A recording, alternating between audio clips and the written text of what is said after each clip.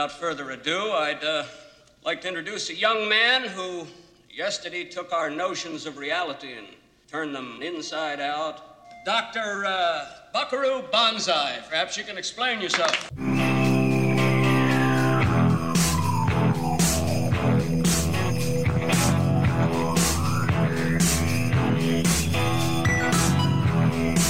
Welcome to Connected, the preeminent Stereo MCs podcast. Yeah. Oh, oops, I got my podcast mixed up. That's embarrassing. Great song, though. So before we get started, I did start off with a joke, but I want to provide a disclaimer for this episode. It's been a day. We are recording today, Wednesday, January 6th at about 8:30. The events of the Capitol, I think, are kind of past. For now. Bunch of people stormed the U.S. Capitol. Yeah, they tried to do a coup. They got inside and so on. Sorry, guys. Redneck rebellion. But should something escalate further, we weren't aware of that at the time of the episode's release. So if you're listening to this on Friday or Saturday and something real crazy happened, we apologize because we weren't aware at the time. Now, I will bring up the anecdote about when September 11th happened. Some of the larger radio broadcasters had pre-recorded programming and they weren't aware. They were aware of September 11th, but they didn't interrupt their programming. So it was like, here's another hit from Culture Club. So this is the Pool Scene Podcast. Happy New Year, everybody. We hope you enjoyed the holidays. I am Kevin, along with the original Hong Kong Cavalier, Jim. That's right. I am the honorary first member of the Blue Blazers, everybody. We are also lucky today to be joined by, now there's always this qualifier when you introduce a stand-up comedian that is, you have to say, the very funny stand-up comedian, Matt Lillard. No, you don't, not in this case. The Chief. The Chief, Matt Lillard. Or as he was called once, Liler, because they don't know how to pronounce his fucking last name. So Which is weird. how are you, Matt? I'm doing great. What is the light at the end of the tunnel for stand-up? Like when's the last time you were on stage? Oh my God. Well, actually, it was quite a time before COVID anyway. So Oh, really? I can't say it's like I was lighting the world on fire anyway before. Yeah. So yeah, I don't know. People are still out there doing it. There's stages to get on, stages to be had if you're willing to go do it. Now, I've seen some Zoom stand-up, which no thanks. Yeah, it's interesting. People are doing it. You know, you almost want that laugh track, and with the Zoom stand-up, you don't get that. So you kind of don't know when you're supposed to laugh. So your jokes truly do have to be funny. Yeah, it's kind of like when Jim did stand-up and there's no crowd reaction. I would get that all the time. Yeah, that's exactly what it sounded like every time. Pretty much, no, it never did. Jim's legacy with stand-up is, as we talked about right before we went on air, Jim would perform and then that venue would never do stand-up ever again. That's happened on 2 occasions. It has. I do have to say, not to get to derail too much, but watching Jim do stand-up was always immensely entertaining. The greatest joke ever told happened and I delivered it. And now you can renew the joke and go back on stage because the other Avatar movies are coming. Yeah, but I think the doctors went off the air a long time ago. Got to find somebody else to put in place there. Exactly. A new avatar for the Avatar. That's right. Okay, as you've seen via our social media on Facebook and Instagram, this week we are talking about the adventures of Buckaroo Banzai across the 8th dimension. From here on out, I will just refer to it as Buckaroo Banzai. Yeah. Pretty long title. It's a 1984 science fiction film written and directed by W.D. Richter. See you at the party, Richter. See, that's why. Oh, okay, that's why. My favorite line in a movie. It has a great cast, which we will get into momentarily. Ridiculously great cast.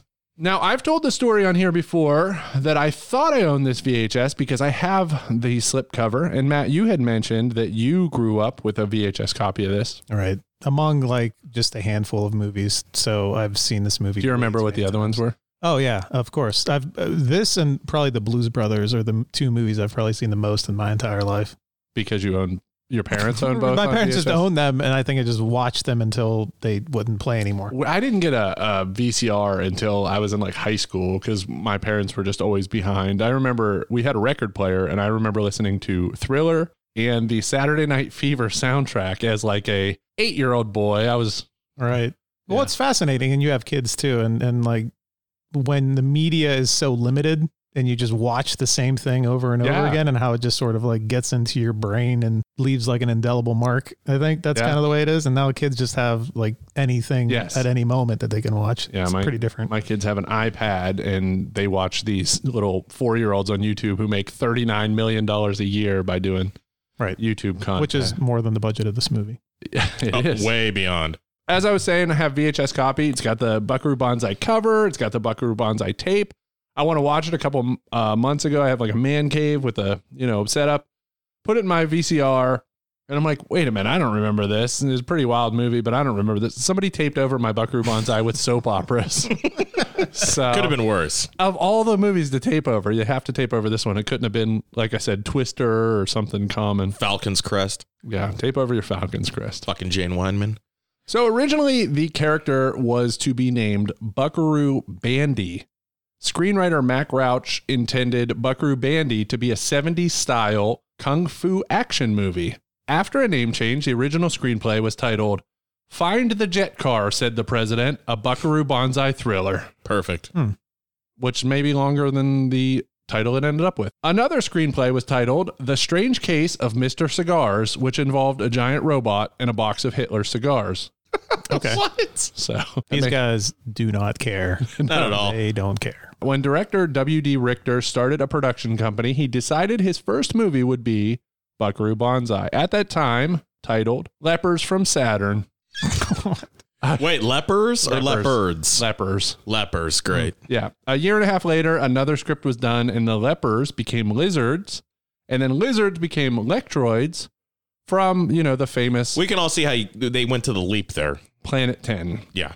Makes perfect sense. When the movie was finally made, there wasn't a way to tell anyone what it was about. It took an hour to try and explain, which should be interesting for me when we get to the plot. The film was promoted at Star Trek conventions when free Banzai headbands were given away. The original headbands are now very collectible. Well, Jim, since no one could explain the plot and the primary marketing was at a Star Wars convention or a Star Trek convention. Yeah, get it right, man. Come on. Tell us how the movie performed against its budget and how we were living in 1984. See, I used to go to Star Trek conventions, but it was way after this. But I would love to have a Buckaroo Banzai headband. Hopefully, we get that along with the McDonald's pizza box that will one day grace our fine studio.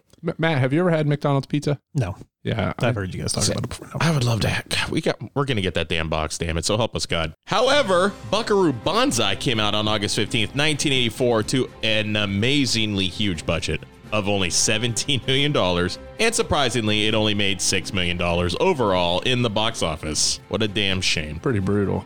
Now, there were some amazing things that happened around this time in 1984. First of all, in the world of sports and the 1984 Los Angeles Olympic Games, Mary Lou Retton scores a 10 for the final vault to win the individual all-around competition and become the first American woman to win an Olympic gymnastic medal.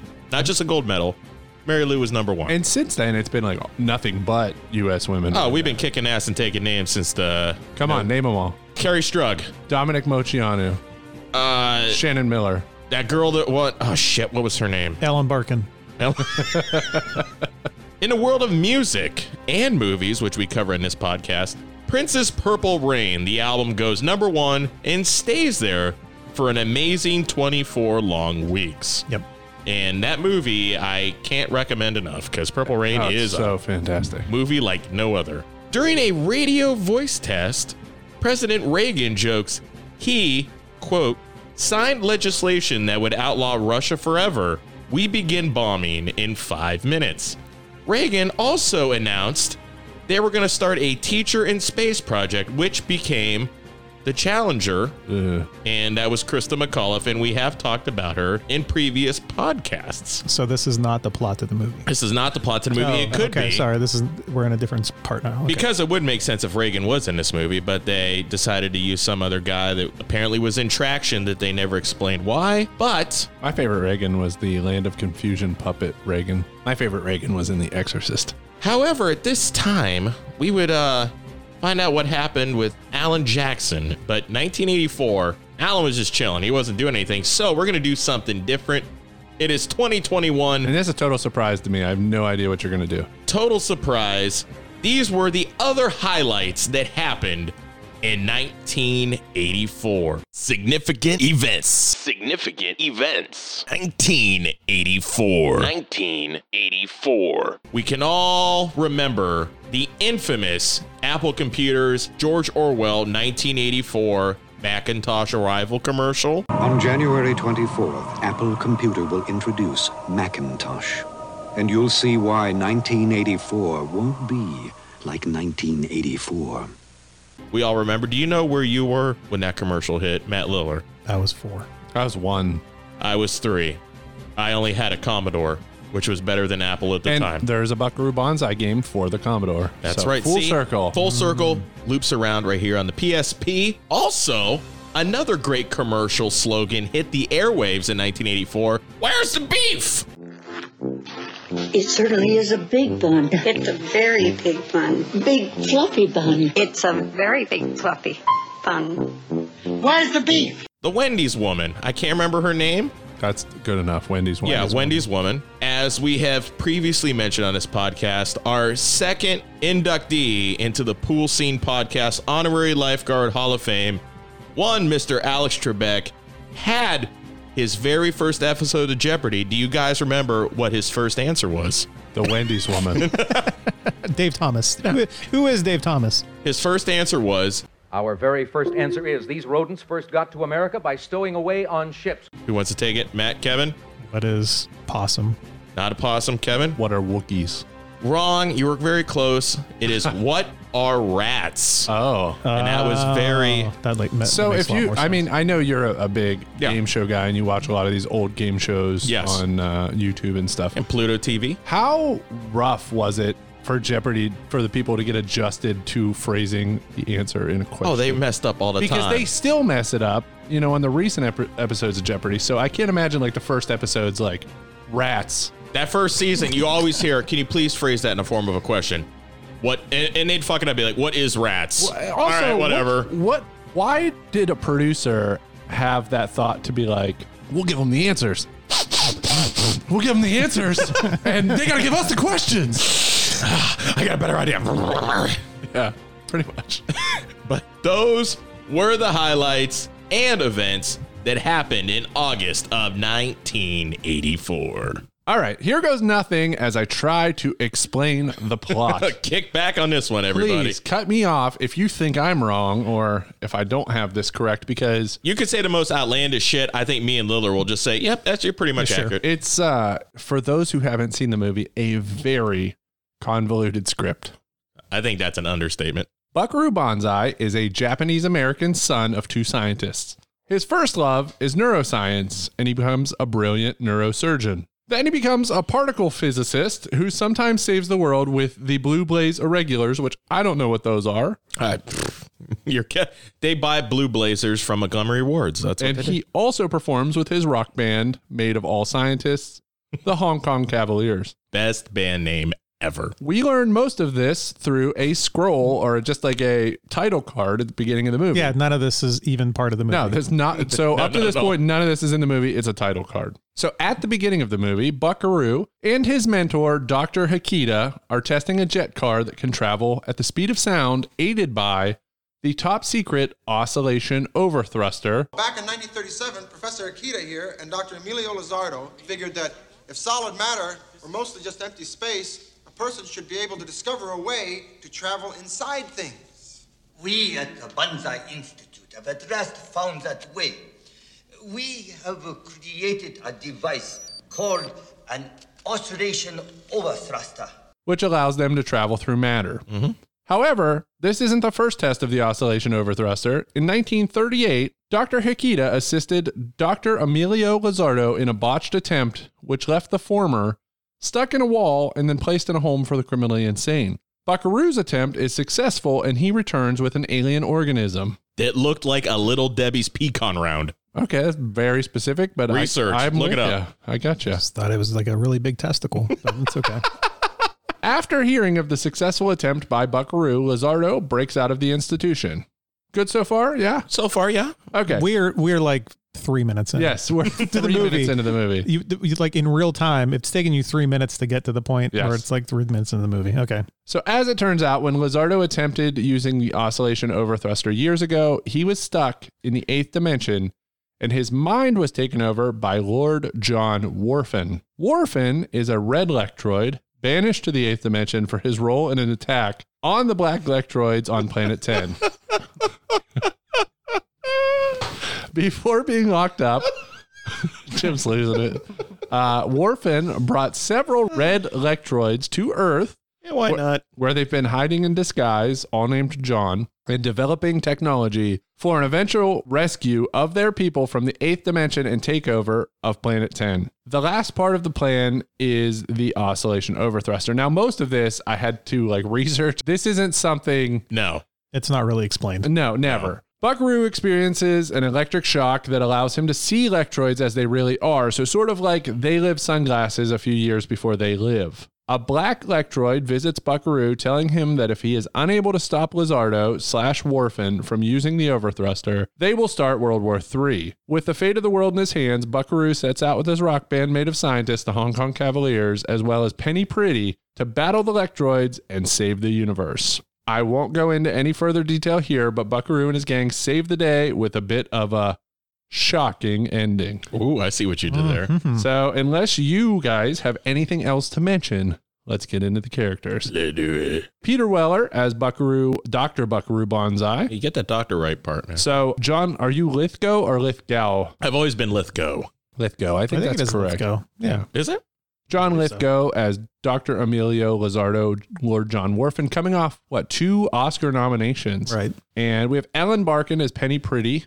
Also, Anne Banzai. That's a whole... Yeah, Anne Banzai. It's a whole thing we'll get into. Jeff Goldblum as Dr. Sidney Zweibel, or New Jersey. Christopher Lloyd as John Big Booty. That's right. You say it right. It's not Big Booty. Big Booty. Who else do we want to mention? Lewis Smith as Perfect Tommy. We have... Reno. Yakov Smirnoff's in there. Clancy Brown. Clancy Brown is Rawhide. Yeah. So... You got some other weirdos. Dan Hedaya. You got Chiavelli? Is that what it is? Yeah, Vincent Chiavelli, Cheap Man, Stephen Wright. Right. Yeah. Get off my train. And then we might not mention it again because the role is so small and so weird, but the President of the United States, Ronald Lacey, was also in Raiders of the Lost Ark as the Nazi burning his hand. Also, his face melts. Yeah. But he's just playing normal American president in traction in a hospital bed. Yeah. Unexplained. They were just for no reason. They're like, we can't just have him sit there. He can't just sit there. Got to put him in an upside down bed with a crotch cut out. He's got to be facing adversity on a physical level. All right. So which actor or actress gives a passable performance? Does any non-lead character steal scenes? Holy shit. Mm-hmm. Yeah. So many. Done. Let's move on. Yeah. So many. No, I think as we're watching the movie too, it almost seems like Buckaroo is like secondary to all of the other players. Well, Peter Weller showed up and gave nothing. He almost has no expression. His parents are dead. Yeah. His wife is dead. His best pal gets killed. No emotion. Maybe that's what inspired his performance, because he was just like reading the script and he was like, well, first off, I don't understand anything I'm reading.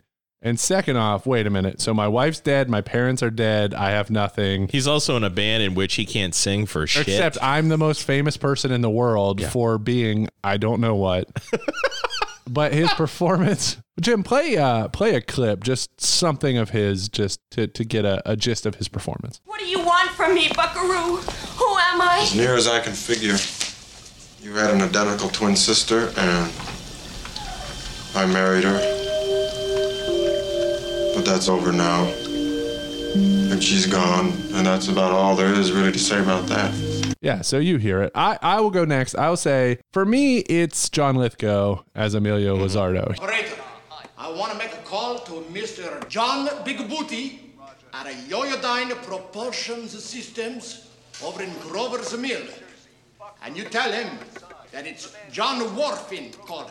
That's W-H-O-R-F-I-N. You got that, honey? John, J-O-H-N. He goes head first into this thing. Like he's like, balls to ball. I'll do whatever. I don't give a shit. I'm crazy. I'll do, like, he does this crazy accent. who you actually brought up that goes back to one of the movies we covered, our season 1 Deep End. He has the accent of Janos from Ghostbusters 2. You brought this up and it's perfect. Yeah, it's like I think it's more Italian, but it's like a Eastern European-ish. Eastern European thing that he's doing. But he goes for it. He's like, I have no reservations at all. Actually, Matt, you have a story about John Lithgow in this movie. Absolutely. Yeah. So it's part of one of the reasons you brought me on this show, because I've probably said this story way too many times. We've always talked about how much we've always loved. We've known each other for over a decade. Right. And we've always talked about how much we love this movie. I think this is what we initially bonded on was this movie. Probably I get beers deep and then I start talking about this story where I think I was a senior in high school and my girlfriend at the time and I flew out to California and saw a taping of Third Rock from the Sun. That's not why we flew out there, but it was nice. That would be a better story. If you're like, then we came back. My girlfriend and I, our thing was Third Rock from the Sun. Just John Lithgow. Yeah. But I could go on and on. It was a really cool experience, but and also the way they do these tapings is you have sort of a Q&A at the end of it, and people are asking Lithgow all these sort of lame questions. It's like, oh, Dirty Dancing. Well, not Dirty Dancing. Was it Dirty Dancing? What was it? Footloose. Jesus Christ, my bad. Close enough. Harry and the Hendersons, and how was that, and everything. And then it was getting more towards the end, and it was kind of winding down. And I'm like, I just have to ask him. And so I stood up, and I was nervous, and I said, "Would you do the sequel to Buckaroo Banzai?" And he got completely serious, like deathly serious, and he said, "Of course I would." So he kind of like embodied the voice for a second too, and I don't know how often he gets that, but I'm sure it happens periodically. But I don't know. It was a good experience. I got a script. The whole thing was cool. But that's awesome. Yeah, I don't know. I was very nervous just to say, like, is he gonna like laugh me off the stage or what? It would have been better if he would have been like, absolutely not. No. Security. But he was really into it. And then at the time, this is almost like it wasn't pre-internet, but it was almost pre-internet, so you have no idea like context of like how he would actually react to this. But yeah, I don't know. It would have been cool if he was like, I have no recollection of that movie. I don't even have completely years of therapy. I was in terms of endearment. I don't know what you're talking about, the monkey boy. Make it out of my face, monkey boy. That's a bizarre concept to me that they did Q&A after this thing, because you've got to think he's probably getting 95% of the questions are the same every single time. Yeah, every time they do a taping. I mean, did they tape multiple episodes or just one a day? Or the only one I was at was just one. Yeah. So every day they have this Q&A and they're like, "Hey, what's Harry? What's Harry like in real life?" And that's basically what he's like. Oh, Jesus Christ! I gotta do this again. Listen, guys, it wasn't a fucking Sasquatch. It wasn't real. It was a guy in it. His name was Ruben. Great guy. Hope to work with him again. All right, Jim. Lithgow's going off a great. Oh, sorry to interrupt. Oh no, you're good. But you mentioned like Terms of Endearment, and he was in Garp before. Like this, I think like a string of 3 or 4 movies. He was Oscar nominated. Yeah. And then he gets the script to Buckaroo Banzai, where he's a scientist who gets sucked into a wall and then gets taken over by an alien. And then he just honestly chews scenery for 2 hours. I would love to have known imagine his reaction when he read this. His agent. I'm nervous to say, what did you think of Buckaroo Banzai 20 years later? Oh. And then, like, can you imagine his agent being like, "Hey, I know you almost just won 2 Oscars, but why don't you read this script that makes no goddamn sense?" This movie's an hour, 35 minutes. Seems so much longer. The script was probably 110, 120 pages. Yeah. And you got to think all the iterations that the script went through. The copy that he got may not have even been the final one. I can't imagine any of, like, Christopher Lloyd or Peter Weller, any of these people reading this script and been like, I need to be a part of this. Mm-hmm. And it wasn't a huge budget, so it's not like they were just getting a fat payday. No, they couldn't have been. So it's really bizarre that they were like, I need to be in this movie. Lithgow also was in a very underrated movie. I don't think most people saw. I remember renting this at First Row Video as a kid. He was in a movie, I want to say right after this, called The Manhattan Project, in which he helped a kid build an atomic bomb at a science fair, which is, go from Oscar, Red Electroid, nuclear bomb maker. It's just, I tell you what, the level or the quality of celebrity or famous person I would be is like, if I ever got famous for, like, obviously it's not going to happen. I'm a 37-year-old man, but like, I think about like these 21, 22-year-olds who release an album. I would release 2 albums a year until no one wanted to buy my stuff. If I were an actor, I would film everything that I could. Like, I don't care. I'll read the script. Like, that might make me shitty, but like, I'll read the script. I'm doing it. Like, if they're paying me $10 million, I'm in. I don't care. His filmography too was really interesting to go through, and I was looking at his Wikipedia. Did not have the movie Ricochet on it, because I was thinking of like other bonkers ass Lithgow roles. Yeah, and this is with Denzel. Have you ever seen this movie where he's the villain? Oh my god, it is like at this level, because sometimes he could be a little. Couple years ago? No, this was maybe. Early 90s or something like that. But he is just the villain, and it is almost at the same level of insanity. So he can like turn it up to like 12. Like, and that's what he's doing in that movie. Him, the fourth season of Dexter, when he played the Trinity Killer, was absolute. They should have ended Dexter right after that season because it didn't get any better. Right. And Lithgow was phenomenal. And why isn't he in more stuff now? Exactly. I have no idea, because he destroys it. He's amazing. But thinking about somebody with an even. I like him as the villain in Cliffhanger. Which right. No, it's another one too. That. Right. Yeah. So, Jim, did you have a character that you thought stole other than us? I know you like Perfect Tommy quite a bit. I am a huge fan of Perfect Tommy. Let her out. Yeah, let her out. I'll be responsible. Well, she's a killer. No, she's not. And give her your coat. Why me? Because you're perfect. You have a point there. We noticed this at the end credit. Everybody shows up and walks together scene. He seems to just flip his costume from scene to scene almost. But Perfect Tommy, I remember being a kid watching this and be like, man, when I grow up, I'm going to fuck that guy.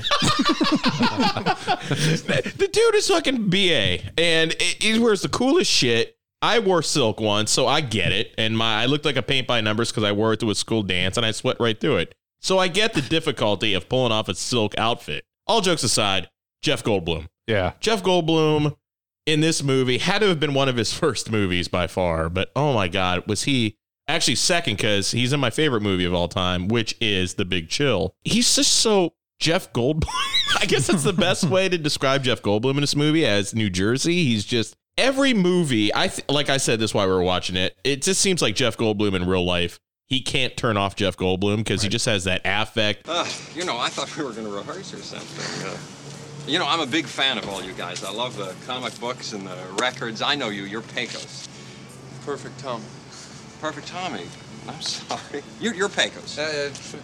Pecos in Tibet. Name's Reno. Reno. It's an honor. Where do you hail from, Doc? New Jersey. Fort Lee. Where are your spurs at? Was he making fun of me? He has that weird way he walks. He has that communication linguistic about him. There's just phenomenal. A handful of them, though. There's like, I use Christopher Walken as an example. Like Whoa. He's got the voice that's just, and we've talked about Kevin Costner a lot on this. Yeah. Like, he never plays anything differently. He's Kevin Costner in everything. Now, he doesn't have the mannerisms that Goldblum or Christopher Walken have. Only thing he ever did differently that I'm just shooting off the top of my head is when he became Brundlefly in The Fly. He was less Goldblum-y because basically he had lost the ability to actually talk or walk properly. Yeah. But still another scientist, though. Yes. Yeah, he's a scientist and everything. But Jeff Goldblum had those weird roles too. Like he was in 9 Months with Hugh Grant. He was the weird artistic guy who's just odd and overly sexual, but Goldblum is just phenomenal on so many levels. I loved him in this movie because, in a way, kind of the almost the indirect savior of Buckaroo Banzai and the Hong Kong Cavaliers. So. Well, not only that, but if you were going to rank Hong Kong Cavaliers, he's probably the most entertaining. He has some great line reads in this movie where the script just is great. There's a lot of great lines in it. I know, Kevin, you just went through the script and it doesn't make a lick of sense,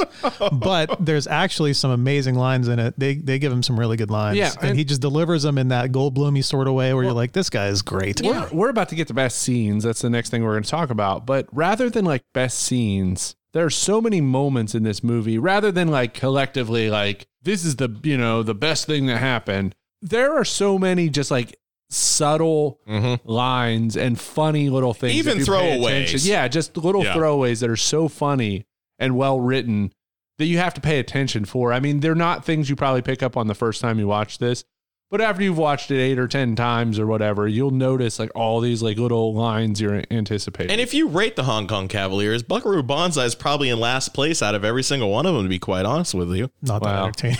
No, not at all. Well, he proved that he can't sing. And that's my first scene I'm picking. The oddest band performance. I thought you were going to talk about when he almost gets Dimebag Darrelled.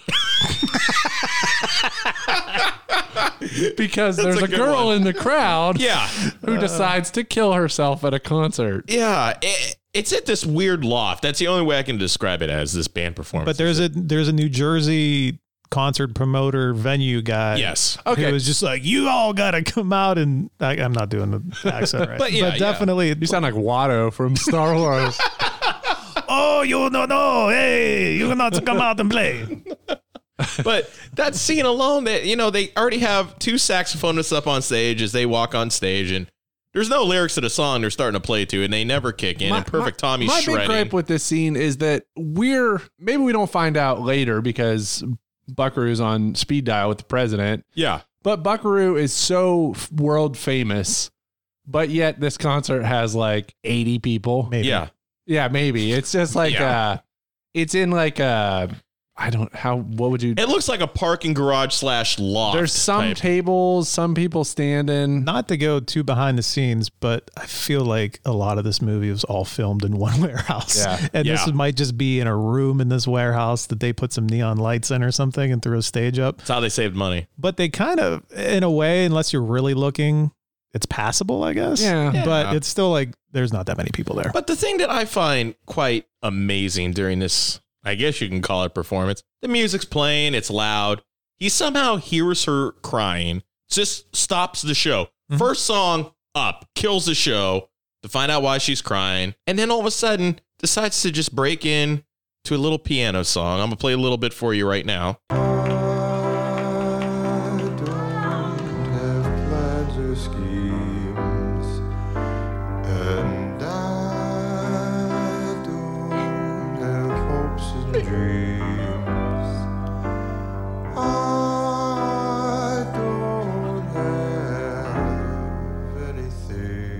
This is weird.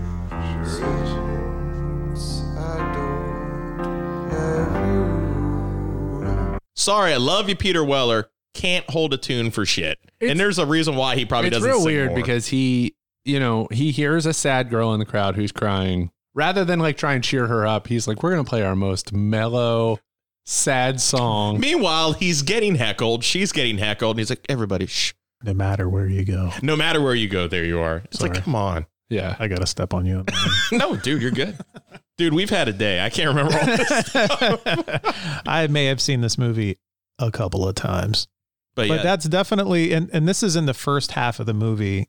And I have to say that I've probably seen the first half of the movie 8 million times, and the second half a lot less.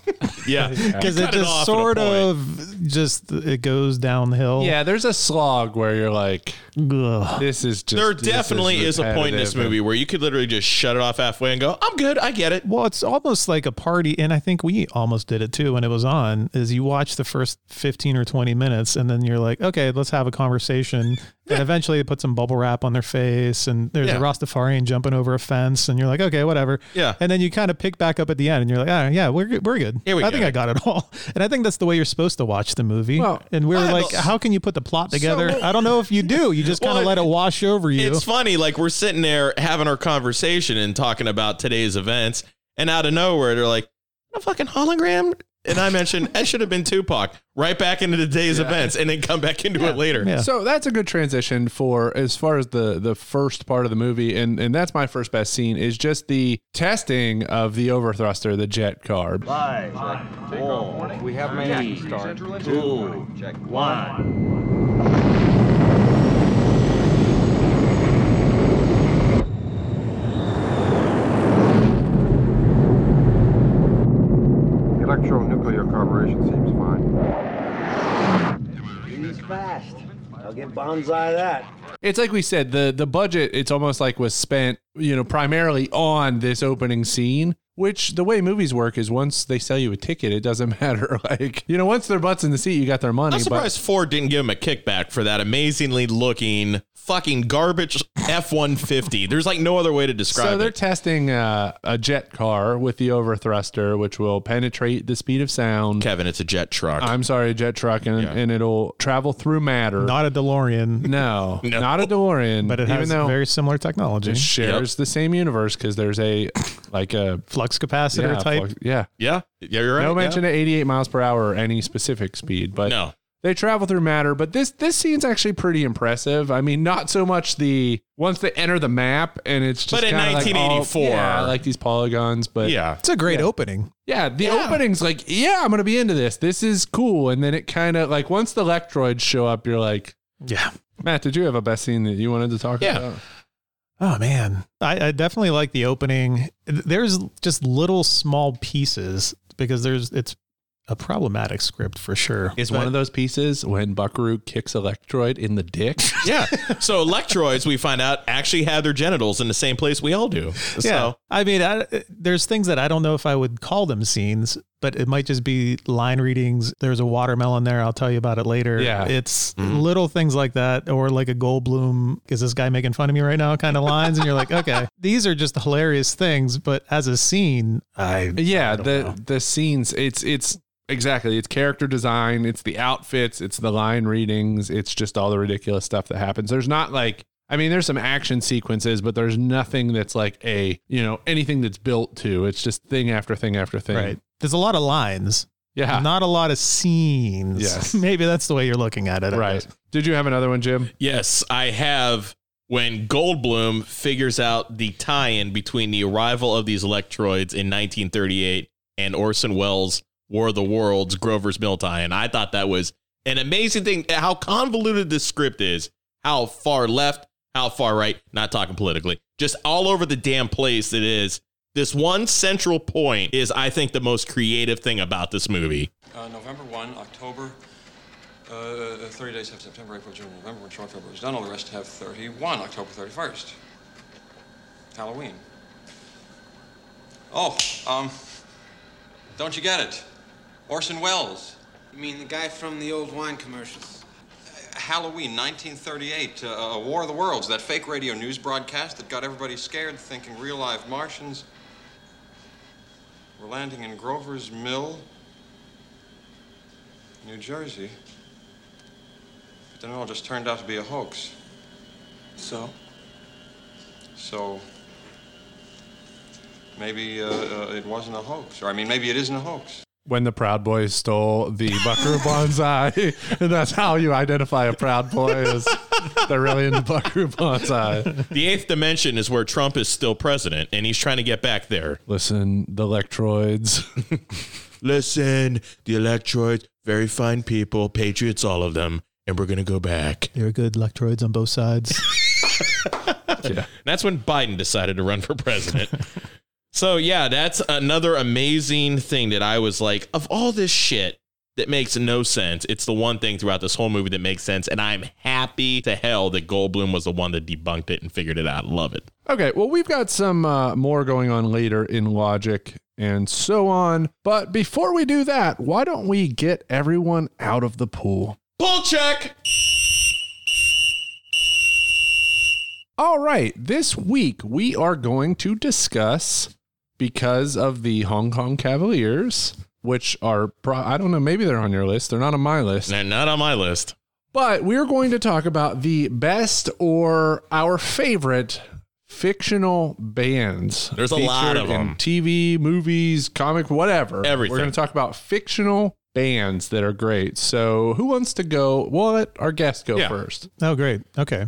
Well, there might be some problems there, and you guys can, it might almost help me out if I had to choose. Do we actually have to choose? Do we have to rank, or are we just throwing them out there? We're just going to do 5 each. We're just doing 5 each. What do I win if I win? If I choose the one that everybody... Little Debbie Pecan Round, autographed by Peter Weller. Does it look like a testicle in a jar? It is very saucy and cummy. Well, in that case... Electro. Well, okay, so you mentioned one earlier. You mentioned the year 1984, and you said Purple Rain. Yeah. Does this count? Because it's not technically Prince. It's like Yeah, he's you're a right. character. Yeah, sure. It's not exactly Morris Day, even though the guy's name is Morris. But Yeah. without a doubt, not even one of the best soundtracks, but one of the best albums ever was Purple Rain. Yeah. So like, it almost has to go on the list somewhere. No one taped over my Purple Rain VHS with soap operas. Go figure. See?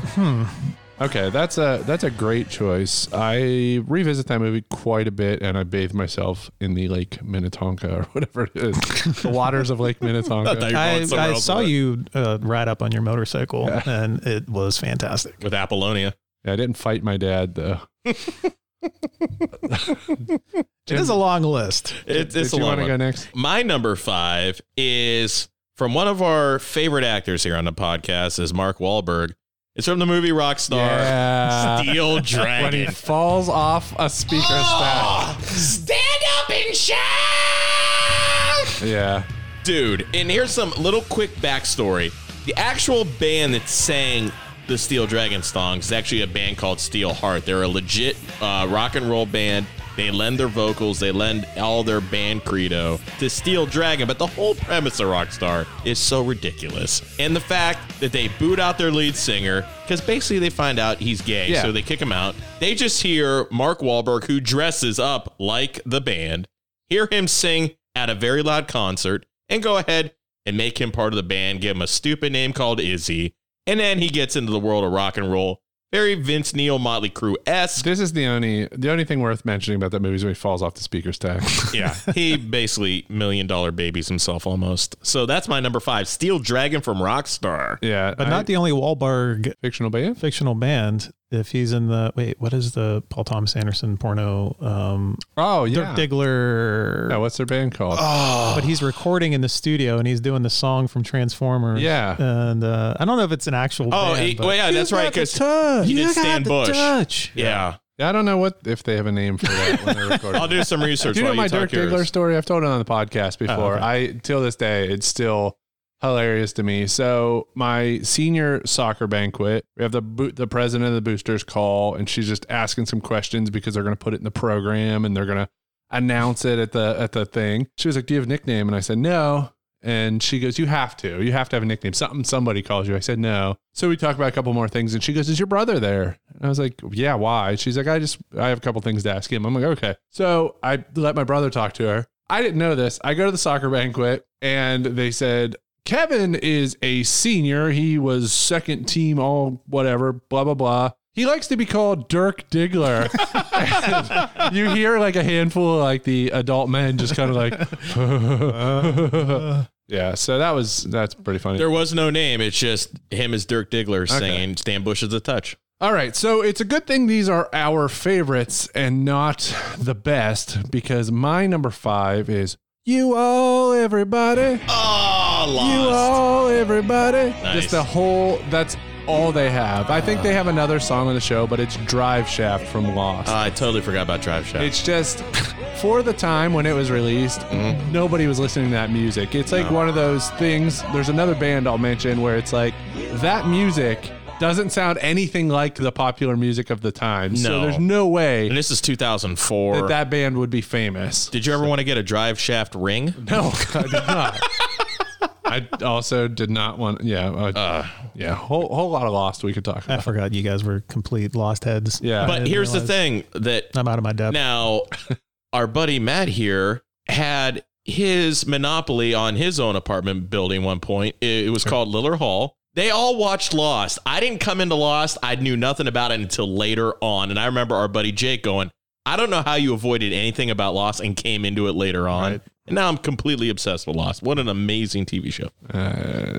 It's like my favorite of all time, but I love the finale. I don't care. So, Matt, what do you have next? We're going reverse order. Yeah. I blew my load early. I okay. said Sorry. Purple Rain. You're like I read Lectroid. Yes, I did.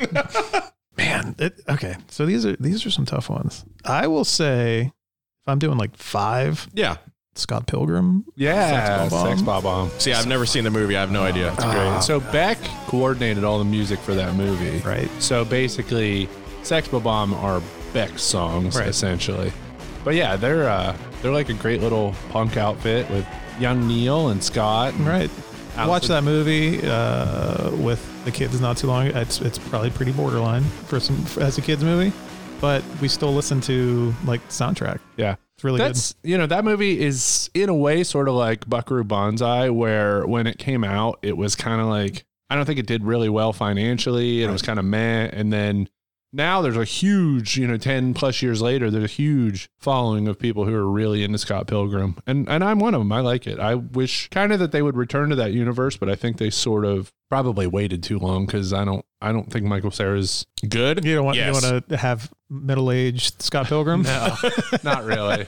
He's dating a high school girl again. Michael Cera could be 75 years old and still look like he's 15. So let us he's replace him longevity. with Thomas Middleditch or Jesse Eisenberg. I was going to say Eisenberg. Yeah. Jim, what's your next one? Okay, so my number 4 is, we all know here on the pod that I am a big boy band fan. So my number 4 is the MTV fictional boy band based off the movie. Oh, it is Together. I didn't even have this on my list. Now, this is one of these MTV movies that I remember when the DVD went out of print that people would want like $200-$300 for the damn thing. Luckily, I burned it and ripped it off of my VHS that I recorded. It's crazy. Like, Chris Farley's brother Kevin is in the band.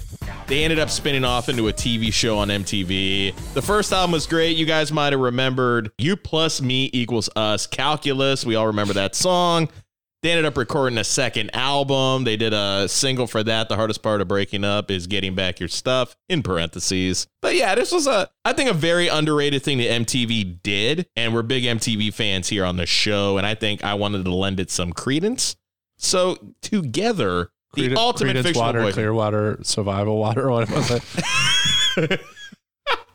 Not to sound somber and bring it down, but the one kid that was on this band that was known as QT did die in real life of a disease that his character also had in the show. So it translated into real life. But yeah, Together, my number 4. Yeah, thanks for bringing it down. That's right. Yeah, Jim. The number 2, GE +, Heather. Here you go.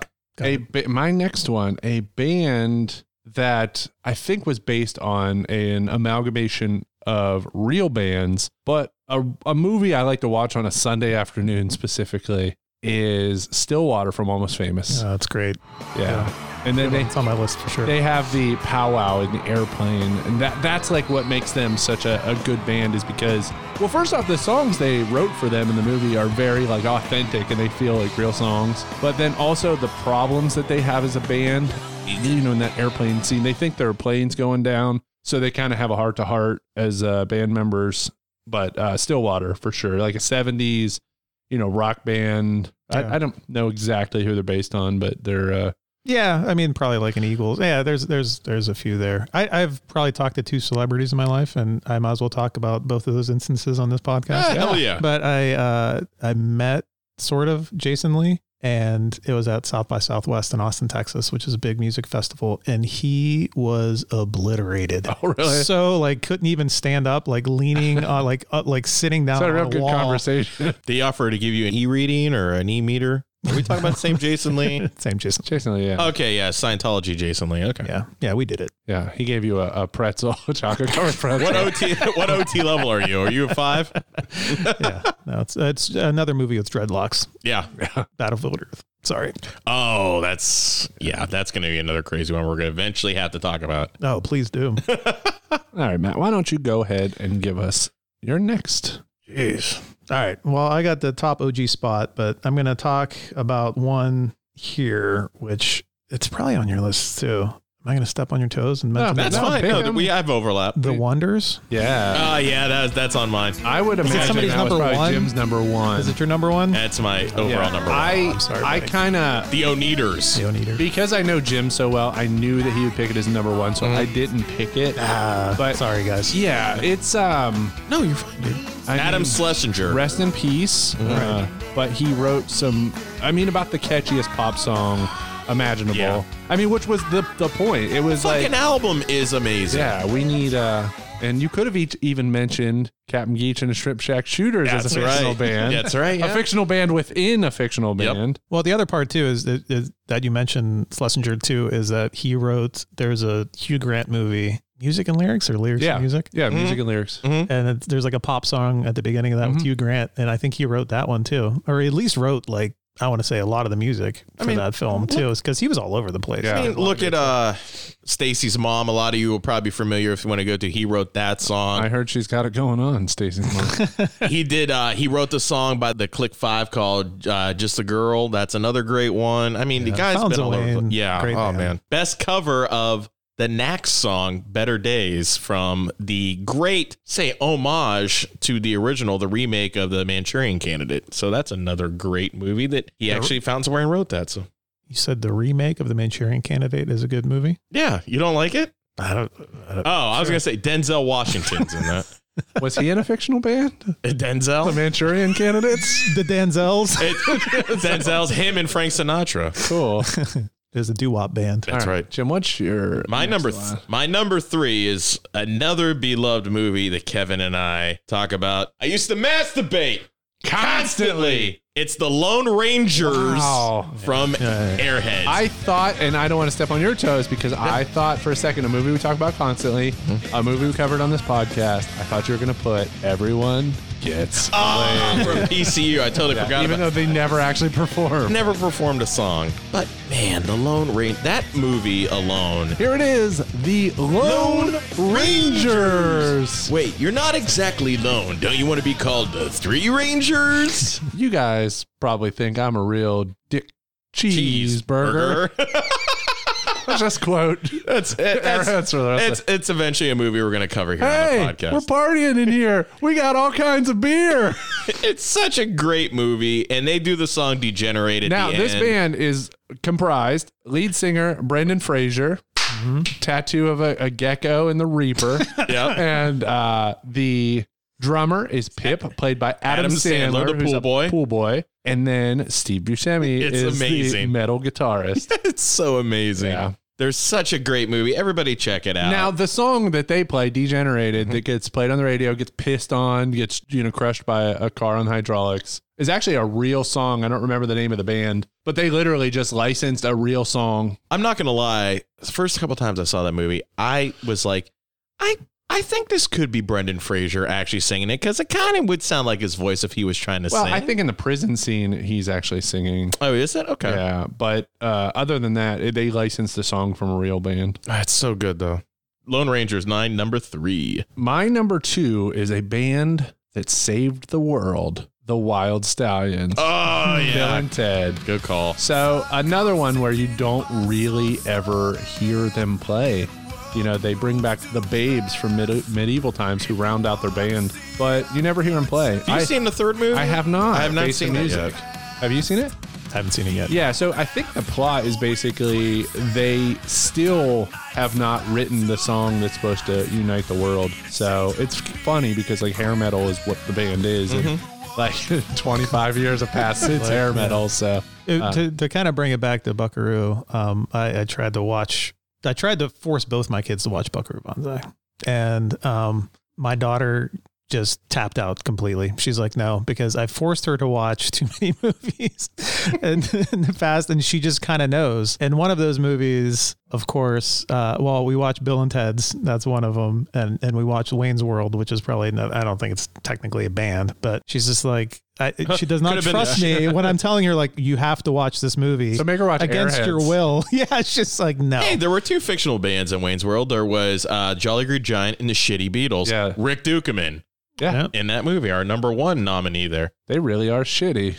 It's not just a clever name. They suck. So, Matt, what's next for you? And we're going to do honorable mentions. Yeah, I have a whole do list of honorable mentions. Okay, so I think I have to say Eddie and the Cruisers. Yeah. Is this on your list? That's good. Oh, yeah. Okay. Good. Yeah. Okay. And can I dare say that I don't really care about Bruce Springsteen too much? Yeah.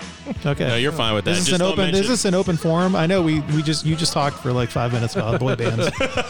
Don't mention Billy Joel around him, though, because it just sets him off. I almost feel like I'd rather listen to Eddie and the Cruisers, which is what Cafferty and the Brown, I don't know, whatever they're Bill called. Cafferty and the Brown Beaver Band. Beaver Brown Band? Yeah. I don't know. Close I just enough. don't have that. I haven't reached my middle-aged. Brown Beaver. I haven't reached my middle-aged Springsteen phase yet. So give me some Eddie and the Cruisers. To preface Springsteen, now we are located in Youngstown, Ohio, and Springsteen kind of.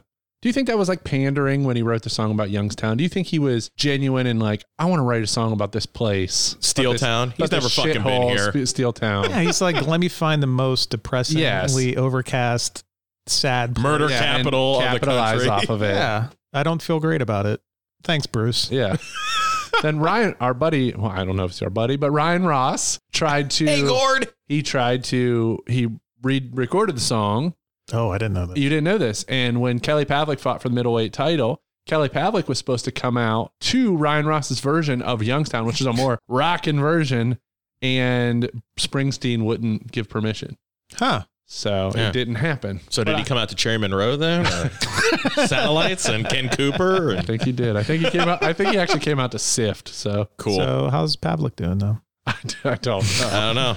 We don't talk about that. It's a real winner. So my number 2, one of the bands that I thought would have actually been talked about by now, but it's probably my mind just full of random pop culture bullshit. The Zack Attack from Saved by the Bell. Now we will talk. We'll talk about it collectively because that's also my number 2. Okay. Now this is the one I mentioned when I said that the music does not match the popular music of the time at all, because Zack Attack's music is like its own thing. No other music sounds like that. Mm-hmm. It's like so, and the best part is the voices of the band sound far off from the character's Friends voice. Forever. Did we ever have a chance? I absolutely loved anytime on Saved by the Bell when they would sing. Remember when they performed the episode where Kelly breaks up with Zach because she starts dating Jeff, her manager at the Max? Yeah. And Slater and Jesse do a duet of something, and it's so Slater is like giving it his all and like making all these like face. It's so great. What, Slater behind the drums when he's trying to sing Friends Forever? It's a little over the top. Yeah. And so, then you just have Screechar on keyboard doing nothing. Now Zack Attack, the episode is all a dream sequence. It's like because it's Casey Kasem. It's almost like a VH1 behind the music of the Zack Attack. And it's always they're best friends. They become popular. The lead singer, Zach, everything goes to his head. Band breaks up. He Zach realizes leaves to start a solo career. He looks like Vanilla Ice. And then that's what he was. Yeah, but then he leaves his manager to go back to the band. And because Slater gets in a motorcycle accident. Yeah, it's a whole thing. Screech got stabbed. But while I'm here too, my number 1 was The Wonders too. Okay, so Matt, why don't you give us your number 1 and then I will give you my number 1. Oh man, it's tough. But I mentioned it earlier. Probably one of the movies I've seen the most in my life is The Blues Brothers. And, just probably could verbatim say every line of that movie, but then also the soundtrack's just amazing and just a lot of good songs. That's another crazy thing. Blues Brothers 2000, right? That's what we're talking about. Exactly. That's another movie I've never ever seen in my life. Oh my God. I've never seen Blues Brothers. Really? Never seen it. That's weird. That seems like something that would There's a lot of movies where, like, especially you have said, I can't believe you've never seen it. It would be a fascinating movie for somebody who's never seen it before, because again, it's very like it has probably some similarities to Buckaroo, where also just hilarious. I don't know. It's like comfort food to me in a way. It's like, oh yeah, just put that on and I just feel good. Yeah, that's definitely, like I said about Almost Famous being like a Sunday afternoon movie. Right. Blues Brothers is like, I just want to throw on something in the background I've seen a million times and just enjoy it. Yeah. My number 1, Mr. Randy Watson. Oh, Sexual Chocolate. That boy good. Yeah. Coming to America. And then the second one coming out. And Sexual Chocolate is also going to be in it. So that's a great one. So why don't we go ahead and quickly, or not so quickly, go through some honorable mentions. If you want to stop and talk about any of them, go right ahead. We have Marvin Berry and the Starlighters. Oh, Jesus. I forgot about Back that. to the Future. Yeah. Dewey Cox, Walk Hard. Yep. It's a great one. It's kind of based on, now my wife's going to murder me because I did not mention one that she's so mad at me about. Jesse and the Rippers from Full House.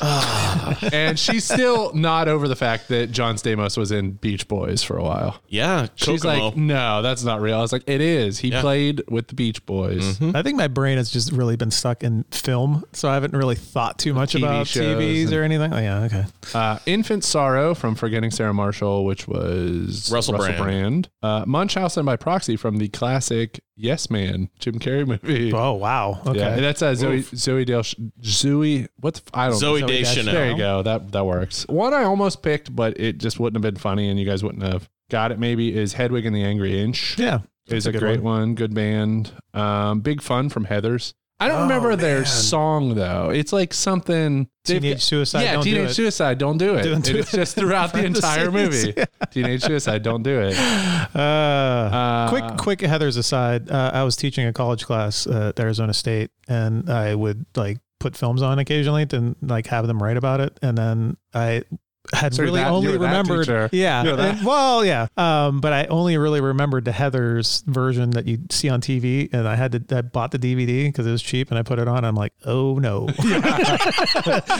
I've made a big mistake. That movie's so wild. Like I remember watching it when I was pretty young. I mean, I was born in '83, so when did that come out? Maybe 80. They were 88. Yeah, So I watched it when I was young, just probably on TV, and just thought whatever of it. And now I'm like, shit. Wow, that movie is deep. Is pretty heavy. Mm-hmm. So the Soggy Bottom Boys, Oh Brother, Where Art Thou? That's a great one because the movie's not about the band, but the band is kind of responsible for everything that happens in the movie. Autobahn, Big Lebowski. Oh yes, oh that's a good one. Yeah. Oh man, Josie and the Pussycats. Yeah. In High Fidelity, you have Sonic Death Monkey, which becomes Kathleen Turner Overdrive, and then finally becomes Barry Jive in the Uptown Five. Mm-hmm. It's a great one. The Beats from Doug. Yes. Which are basically just the Beatles. Well, before we move off Jack Black too far, I mean, you could have done School of Rock too. Yeah. I mean, oh my God, yes. Yeah. It's a good one. Faith Plus One, South Park. The best band name ever, I don't know about them as a band, is Dr. Teeth and the Electric Mayhem from Muppets. Yeah, that's another great one. And then two that I'm a little surprised didn't get mentioned. One, because they're probably the most famous fictional band of all time, Spinal Tap. Oh, yeah. And then Figure and Deanne and the Model Nodes from Star Wars, the Mos Eisley Cantina Band. Oh, yeah. All right, so I think they were also in Buckaroo. Is it the same prosthetic faces? Are they red or black electrodes? Now, something that bothers me about them is that George Lucas couldn't leave his movies alone. So when you go back and watch the Star Wars movies, you have something that's very obviously like a practical like rubber mask. Yeah. And then you have this Jabba. like shiny, like illuminated CG thing in front of it. Horrible. It's so weird. So I have three. Hannah Montana. Gem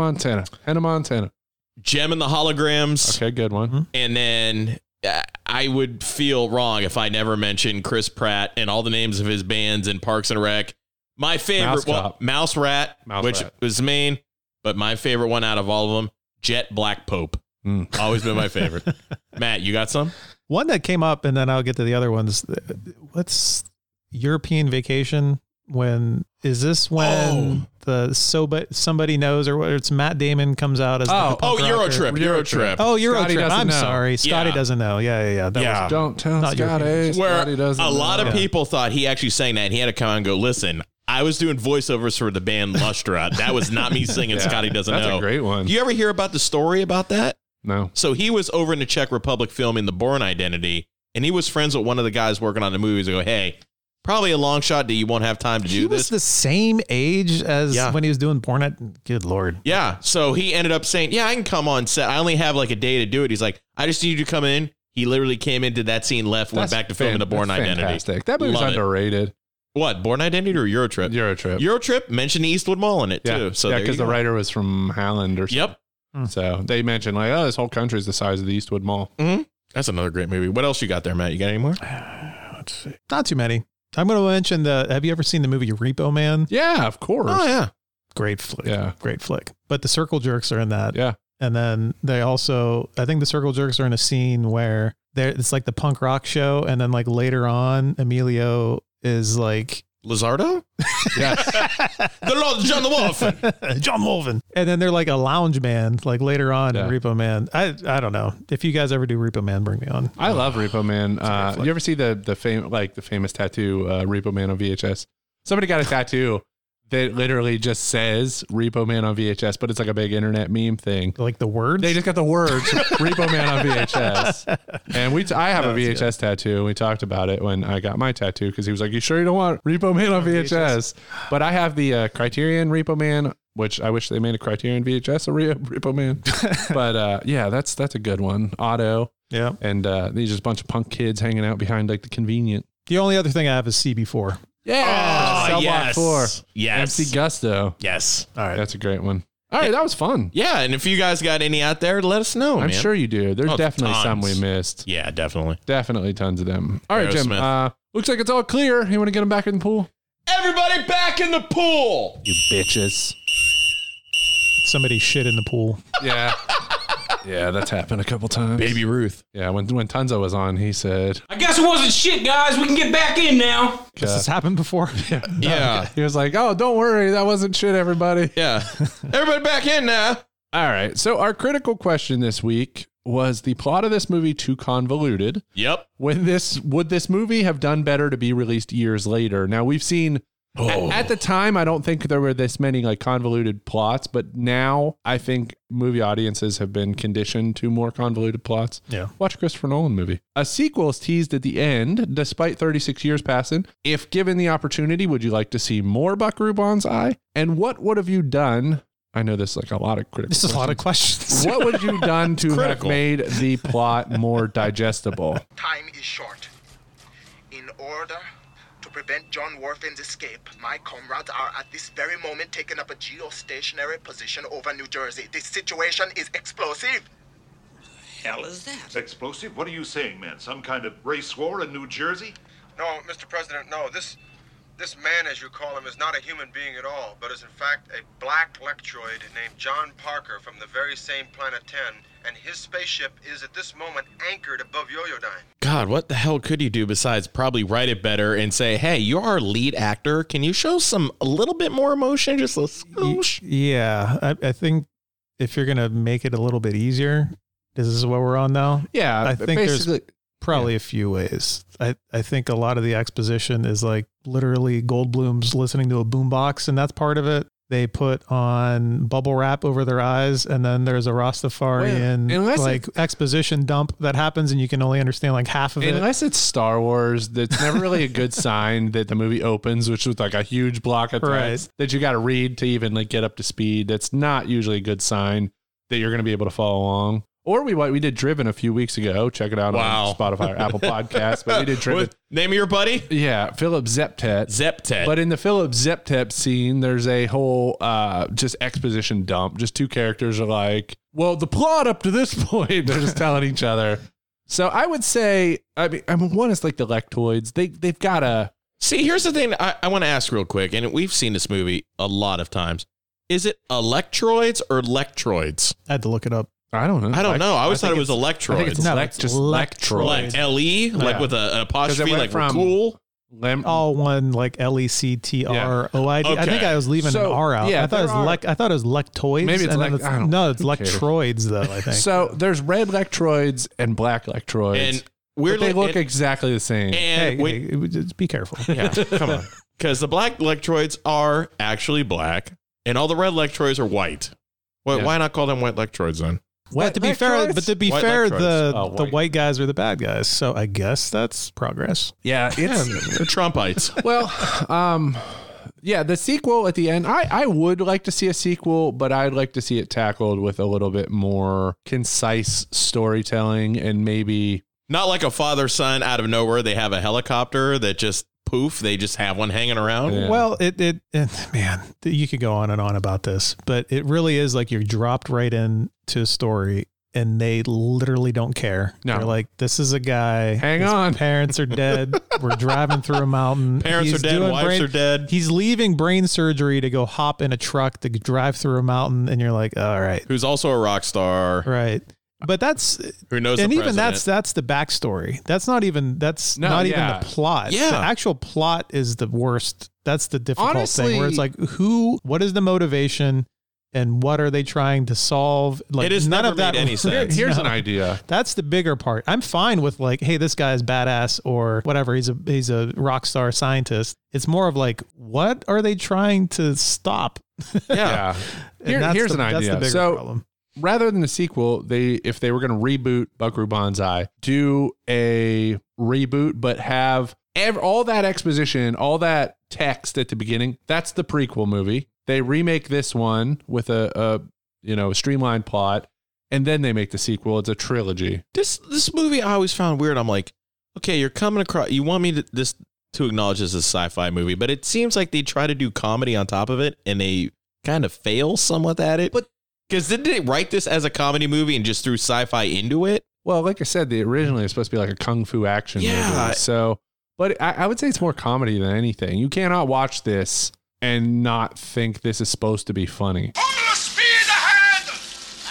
May I remind you to fasten your seatbelts and extinguish all the smoking material.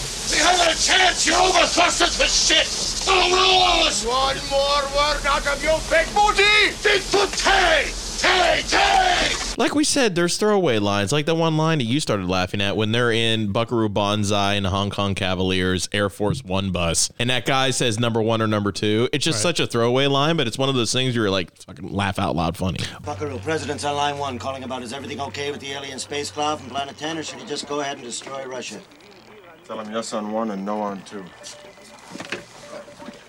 Which was yes, destroy Russia or number 2? Well, I think that's part of it too, is that this Richter directed the movie was sort of like a script doctor guy who came in and did a lot of like punch up stuff. And so you can kind of tell that it went in there and it's like, okay, there's some really good lines, but you didn't really help the plot so much. Not at all. So maybe that's part of it. I don't know. It's tough. It's a tough one. Because, and another thing is, do you want to fix it?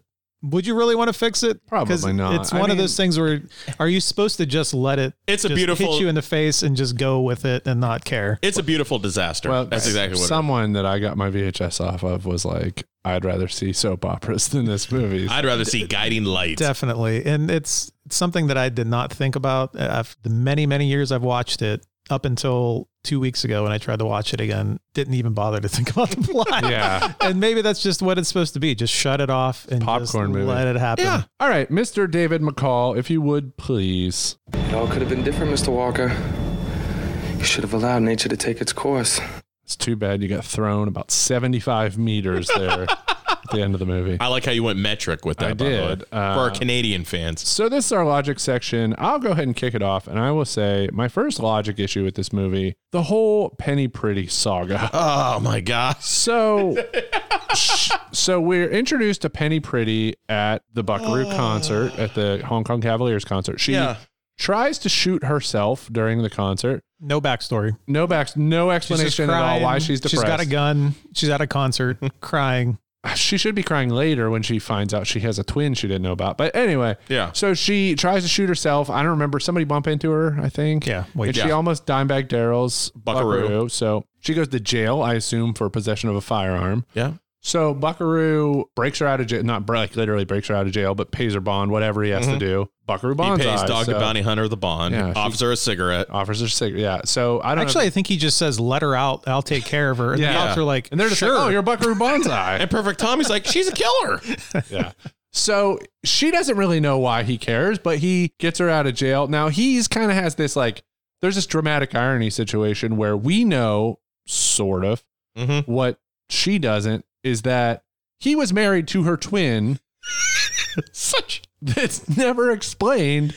And then when it finally does get explained, this scene, he has no emotion to the fact that he was married to her twin. No. Okay. So they're in jail and then they're talking and then he says, See, I always felt that there was another part of me somewhere. Another part of you? Somewhere, yeah. I'm adopted. Of course. If it was a snake, it'd have bit me. If it was a snake, it would have bit me. It just dawns on him. He's like, you are the twin to my dead wife, who you don't know how she died. My wife, you'll never find out. His wife, who never mentions his name. Thank you. Don't even ask me. Now let me transition to my next logic because it's chronologically right there. So he breaks her out of jail. They go directly to this press conference. And she is just some girl who almost shot him that he's known for 5 minutes.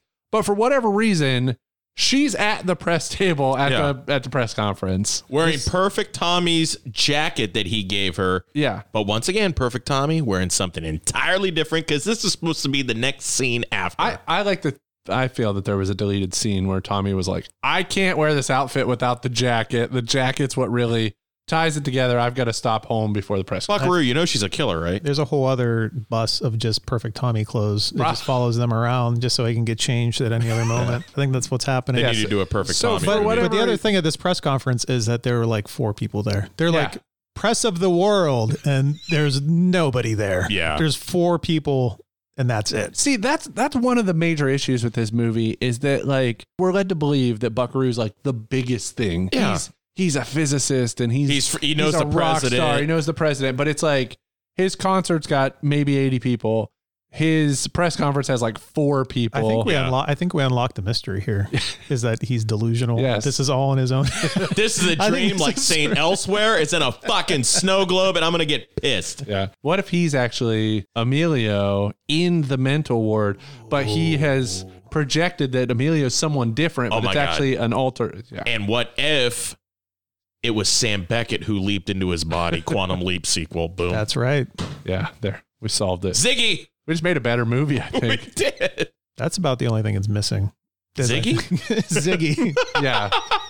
It's gone Dan Hedaya, who's like probably, he looks like he could be Al. Well, Ziggy says here we have a 54.4% chance of getting through the matter wall without getting stuck. Lizardo just gets stuck and he's like, why haven't I leaped yet? Ziggy also said, Buckaroo, don't ever fucking sing again, please. Oh, boy.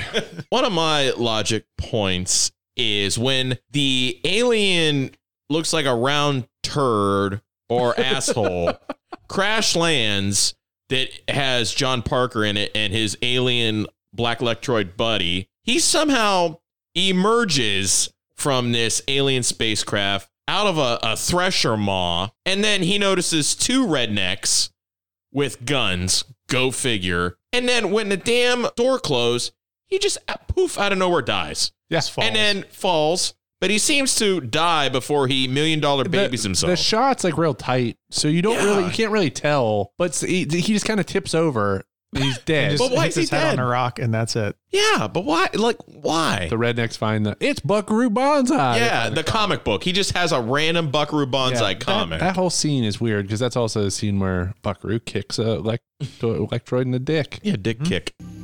Easy, friend. Ha! Buckaroo Banzai. Hey! It's Buckaroo Banzai! And he sells it. He has a dick. And then funny. And then after that one, they go to his institute/mansion that is the biggest apparent home in the world, where they receive an alien message from Planet 10 from their leader, who the hell she is. And they have to put on the bubble wrap masks in order to... This is not history, it's her story. It's a woman. That's leader. right. Mm-hmm. That's right. They broke the glass ceiling eons ago, but they put on these bubble wrap glasses. Like bandit masks are like Lone Ranger masks. However, the eye holes are nowhere near. Apparently, Sloth from the Goonies would look perfect in that, but anybody else, it wouldn't work. It is a recorded message in which the leader of Planet 10, who we think is the leader of Planet 10, directly knows where Buckaroo Banzai is in the room, makes eye contact with him, talks to him directly through a recorded message. That is really like the least of my worries of this movie is that the holograms looking at Buckaroo Banzai of all the things to pick a nit about. Yeah. That's probably like the smallest I got a nitpick because there's so many things you could get into, but that's just another meaningless Why one is that hologram of a Rastafarian looking directly at Buckaroo Banzai? I'm out of it now. Hey, you know what? It broke the fourth wall. I'm just not. That's why your daughter shut it off. Yeah. How did the Blue Blazer, the father-son combo, just have a random chopper? What are the Blue Blazer irregulars? What the fuck are they? They're regulars and irregular. What the hell? I don't know. I'm thinking it's a club like the Burger King Kids Club. It's a cult. Marshall Pinky Carruthers is at the top. Yeah, Pinky Carruthers. He's at the end walk along in the trench in Los Angeles where Terminator 2 and every other movie took place. I think I always thought that the Blue Blazer Regulars were his band before. I don't know why. Like, why not? It's a side project. It's a Blue Blazer. Hey, we're going down to the cellar to see Buckaroo's side project. It's an acoustic side project. Yeah. I think it's more like a sex cult. I think it's probably like... Anybody watch the Exum? Marshall Applewhite, the Heaven's Gate on Heaven's Gate on HBO yet? No. Yeah, I want to watch it. I haven't watched it yet. Cool. Sex Cult. That's the end of the podcast? Yeah, Sex Cult? Okay, cool. If I had to go through some logic issues, I'd probably say you have Emilio Lizardo in 1938 is driving this little cart and gets stuck in the 8th dimension. Just his head. Just his head. And I had to, when I was looking through the Wikipedia, it said like his body gets like taken over by this Lectoid. Yeah. But then he does not age. Not at all. At all. Well, see, you guys, when we watched this together, I was like, for some reason, I kept thinking this took place in like the 50s because that would make more sense. Yeah. You could almost like get away with like, okay, this 15 years later, he doesn't really look much worse. But no, it's like 50 years later. 50 years pass and he looks the same. Yeah. But I mean, that's a problem, I guess. They didn't attempt to old him up, but Buckaroo Banzai, is it his adopted dad? Dr. Akito or whatever? Akito. They just said, hey, we'll spray paint his hair silver and look, give him 40 packs of cigarettes. They stuck a bunch of Elmer's glue to his face and let it dry. Like that's how they made like the wrinkles. Well, today we watched the Blu-ray and you definitely see some of the, from the VHS to the... She never watches some Blu-ray. Oof. Never. Yeah. Great job by Shout Factory, but there's certain things you just don't need to see clear, like porn. What? It's true. You don't need to see high-def porn. Anybody else have any other logic to mention? Man, so maybe it's just going back to Buckaroo and just him not having any affectation at all or caring about anything. So they kill Rawhide. Things pack a mean wallop, huh? What are y'all looking at? You're on the clock. Settle up, huh? And he's just like, all right, that's fine. Yeah. He's not pissed. It's like, maybe he's just been through so much loss in his life, but like, that's like his home. But that's like the keyboard player, piano player. Dude, he seems to be the band. Also, the fact that he's like the head coordinator. Yeah. Also, the fact that the Hong Kong Cavaliers are not just band members, but also scientists who have a function. They work in a bonsai institute. Yeah, who all have. So it's like a double whammy. And maybe we should try. I don't know what the status, living or dead, of the director or writer are, or we should go find him right now. Maybe we should call Peter Weller and find out, was this an acting choice, or did somebody direct him to be like, nope, too much. Yeah. You have to pretend like you're on the spectrum the whole time and not have any emotion. We're gonna find out his like jaw, he had a broken jaw and he couldn't like open his mouth, so he had to just talk very monotone, couldn't move around a lot. Okay, one more logic thing, since you're talking about the Bonsai House Institute. They go on like a 10-minute long chase through the halls of the Bonsai Institute, which I never even depths. It's another thing I never even realized. Caves. It's like Buckaroo Banzai is like in the bathroom. It looks like a pretty decent size house, very but then 80s. It's like clearly they're in a lab in a different building, and then clearly they're in a basement, and then there's like a records room, then there's catacombs, there's like sliding down through like an exhaust port into then a different he slides down head first and then comes out feet first. What is going? That's interesting. That's so good. Don't think about it. I guess maybe that's the big key of this movie. Is maybe we should have watched this like shit faced. Like that's usually what happens. Yeah, is that you get so many beers in, you're like, that's fine. Yeah, put it on in the background. Yeah. All right. So what is the legacy of this movie? I have two things. So there's a TV series that's been in works for years. At one point, Kevin Smith was attached to actually make the sequel to this movie. Buckaroo Banzai Against the World Crime League. Yeah, but as a TV series. Maybe a TV series would work better for this, because we talk about Jupiter Ascending. Oh, we paid to watch that. Like the worst movie of all time. But I love it so much. But that movie, as a concept, had they spread that out over 10 or 20 hours, that story is actually kind of cool. Like, they're fighting over a deed to the earth and who owns the earth. And it's Eddie like Redmayne. It's like a family quarrel. Yeah. So if they spread Buckaroo Banzai out over 20 hours, 30 hours, a few seasons, it might, you know what I mean? They might be able to put some more depth. I can see the world if they would do Buckaroo Banzai Against the World Crime League. For some reason in my head, I can imagine the World Crime League looking like Dick Tracy characters. That's what, flat top and oil face. I don't know. Oil face. I don't know who the fuck they are. They had some like weird fucking names and shit. I don't know. Breath. Robert De Niro's in that. That's right. No, Al Capone. Al Pacino. Oh, was it Al Capone? Was it? Yeah. Jimmy Hoffa was in it. We got to cover Dick Tracy. That's another weird one. So yeah, a TV series I think might actually work. Now there was, I don't know if I mentioned it already, but there was a video game for a Commodore, like Apple II. And the other thing is the film's ending scene, which Banzai and the ever-growing group of his friends and associates, they kind of all walk on screen, Jim said. With the theme song. With the theme song. They all kind of come together in closing credits. Did Jeff Goldblum create the theme song within the movie? Probably. I think so. So this closing credit roll was actually copied in Wes Anderson's The Life Aquatic with Steve Zissou. Yeah. And Jeff Goldblum's in that movie as well. So I wonder how much of it was like Goldblum was like, hey, I did this movie back in the 80s. I have a thought. Called Adventures of Buckaroo Banzai. Life Dimension, and finds a way. Yeah, it was kind of just a cool nod that they did that in Life Aquatic. So that's a great legacy. It's one hell of a legacy. Yeah, no, that's definitely an iconic ending, I think.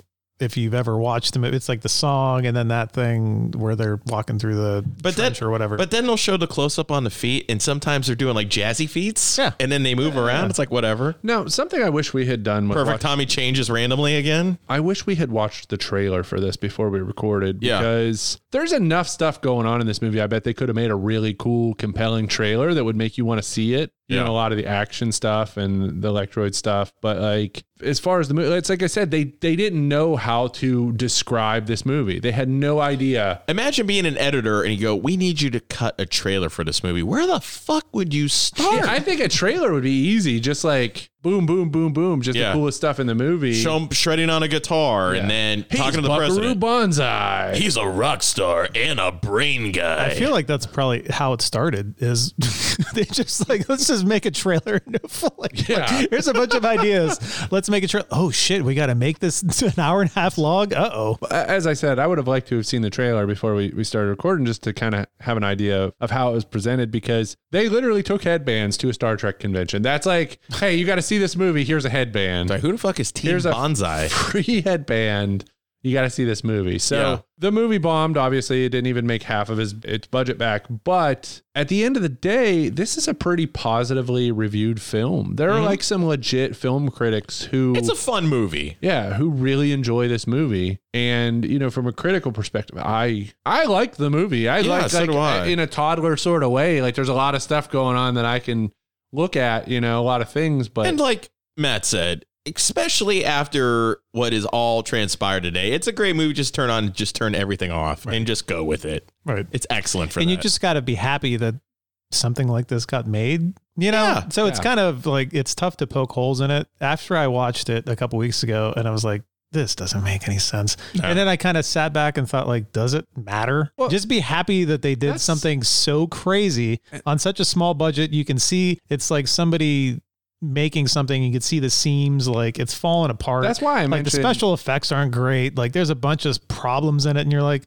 That's why I mentioned. It's just cool that they did Jupiter it. You know? Ascending, because I would rather somebody take a big swing and miss in making something completely new and original, rather than just rebooting comic books and video games. And you feel like there's less and less of this now. Yeah. And that's the bigger problem, is that there's not money for this. And then any money that gets doled out, it's like, who's the audience and what is this going to be? And what's the IPO? There's too much of a studio process to vet everything, the test screenings, test audiences. Nobody gets the opportunity unless they put up the money themselves to just be like, no original ideas. Yeah. We're just going to make this crazy original thing, because the first thing the studio is going to say, why does anybody care about Buckaroo Banzai? Why does anybody care about this character? You know, they've got to have idea going in of who this character is. And that's why everything's Marvel, DC, video games. That's it. Everything's based on a franchise. I'll take these every day of the week. Exactly. I totally agree. All right. Stick around for some plugs. Once again, Pool Sceners, thank you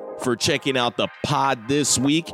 Remember, if you want to know what's going on, any updates, any exciting things coming around the corner, check us out on Facebook and Instagram at Pool Scene Podcast. Also at Pool Scene Pod on the Twitter. Also, if you want to drop us a line, send us an email at poolscenepodcast@gmail.com. Any movie ideas? We have some amazing movies coming up. If there's a movie you want us to cover, let us know. You're on the journey with us. And now back to Kevin. You know what it is? It's the landing strip. Yeah. So, Matt, we want to thank you for joining us. Chief. Sure. Before you give any plugs, was there anything else you wanted to mention about this movie? The one thing I wanted to mention was Perfect Tommy.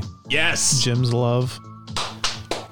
The fashion in this movie is amazing. At one point, he's wearing the matching blazer and shirt combo. Plaid. And I feel like Cam Newton is biting this dude's style. Like Cam Newton or some SoundCloud rapper, somebody should just go back and watch this and just like take notes and be like, this is...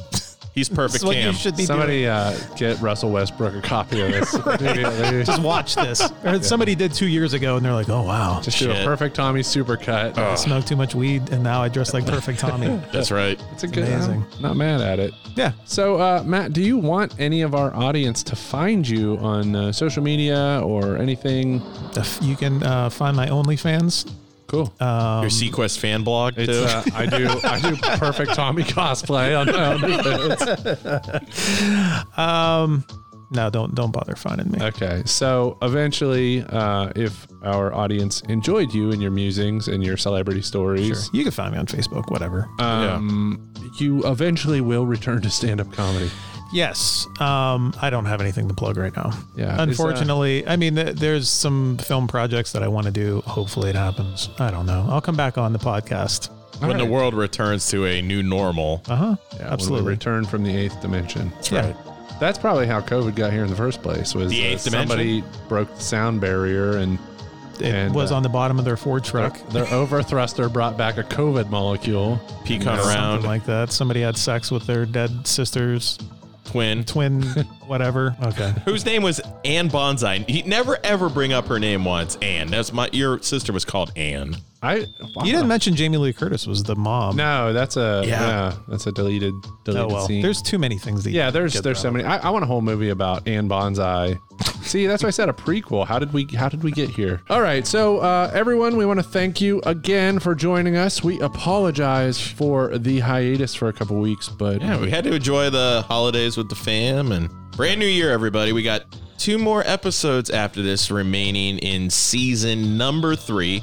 And then when we get to the deep end, we will announce our slate for season number 4. All right, sounds good. Matt, thank you for joining us. Thanks. I'm back for Repo Man. Let's do it. Let's do Repo Man. We should do that. I totally agree. Tomorrow? The flying car. Tonight? Is it a Caprice? It's tonight. We're watching It's a Malibu. It doesn't, but we're watching it tonight. All right. Jim, you have it?